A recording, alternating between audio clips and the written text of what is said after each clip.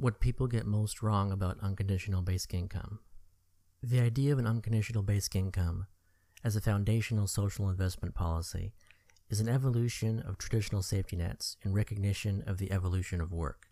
In 5 years, it's gone from an idea few people had ever even heard of to one many now think they know all about, despite being misinformed by those who are themselves misinformed. As someone who's focused solely on this idea since 2013, I see people getting a lot wrong about UBI, but there are primarily 3 things people get wrong most: UBI's impact on work, the cost of implementing it, and the nature of the idea itself. Traditional safety nets are targeted, meaning that only some people qualify, and only if they meet the requirements. What's commonly not understood is that the targeting itself, not the money, creates a disincentive to work. Because benefits are withdrawn as income is earned, recipients can effectively see tax rates exceeding 100%.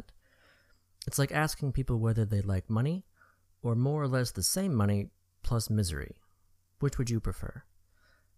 Contrary to conditional benefits, unconditional basic income has no disincentive to work. Because UBI is never withdrawn, everyone is always financially better off employed than not employed. UBI is a floor, not a ceiling.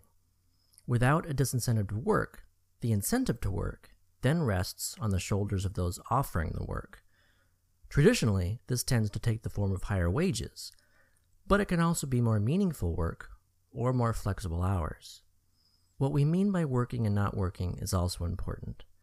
Many seem to only think of paid work as work, but unpaid work is valuable work too, and not working can actually be finding better work.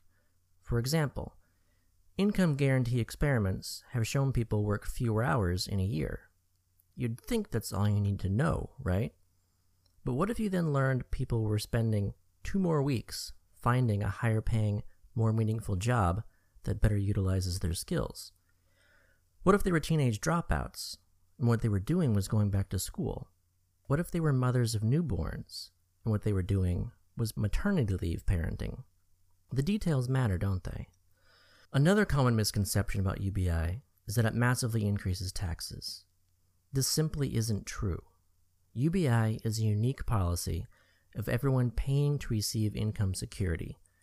If your taxes go up $6,000, that can sound like a big tax hike. But if it's for the receipt of a fully refundable $12,000 tax credit, then it's actually a $6,000 tax cut. The opposite is true for a billionaire paying $1 million for $12,000 instead of the existing $30,000 tax deduction from owning a mansion. Focusing on only one side of a two-sided transaction is misleading at best and purposely deceitful at worst. The net cost is what matters. Aside from reducing most people's tax burdens, UBI is a consolidation of hundreds of programs and tax expenditures, combined with the freedom-enhancing elimination of their bureaucratic conditions. Instead of food stamps, a low-income person would receive UBI. Instead of the standard deduction, a middle-income person would receive UBI. Instead of a home mortgage interest deduction, a high-income person would receive UBI. The bulk of UBI already exists, just hugely inefficiently. Net costing UBI also requires costing the lack of UBI. How much does economic insecurity cost by deteriorating health and increasing crime? What's the productivity cost of disengaged workers underbidding machines in the pursuit of basic survival? The status quo isn't free. If not having UBI costs over $1 trillion annually, which it does, and the net cost of UBI is less than $500 billion annually, which it is, then UBI saves more than it costs. Is it expensive to save money? Lastly, political polarization has been growing for decades to the point ideas can be dismissed or embraced immediately, depending on the source.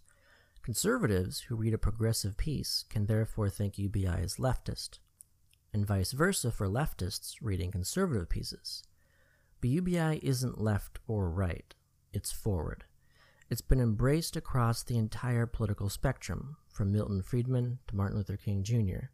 It's supported by billionaires like Elon Musk, and it's supported by the Poor People's Campaign. Its support is unbounded. UBI is also an idea that requires study to appreciate the breadth of the arguments. One article isn't enough. One video isn't enough. Entire books have been written about it that don't cover everything. That's really the big challenge. The UBI feels like a simple idea that can be judged in an instant, when it's actually a complex idea to be discussed across conventional ideological lines.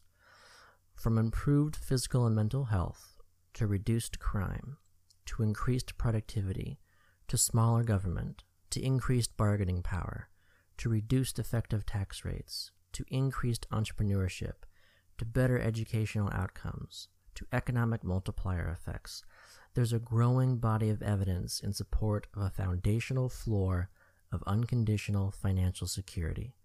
Together, these reasons form a picture of indispensability. This is especially true as automation continues transforming how we work, making inflexible, non-universal safety net conditionality increasingly unable to cope with a rapidly evolving 21st century labor market. Basically, to be against UBI is understandable as long as one misunderstands UBI, but to be against UBI once one fully understands it and the realities of ongoing technological disruption, that's what's truly difficult to understand. Thank you for taking the time to listen to this episode of the Scott Santon's UBI Enterprise, and thank you to all my supporters on Patreon, whose names include Haroon Mokhtazarda, Stephen Grimm, Roy Behat, Floyd Marinescu, Andrew Stern, Aaron Schultz, Larry Cohen, Robert Collins, Joanna Zarak, Justin Walsh, Ace Bailey, Dara Ward, Gerald Huff, Giselle Huff, Stefan Boisfert, Victor Lau, Albert Wenger, and Peter Knight. If you too would like to be thanked by name at the end of each episode, head on over to my Patreon page and select the executive producer tier, or push the Support This Button podcast on Anchor.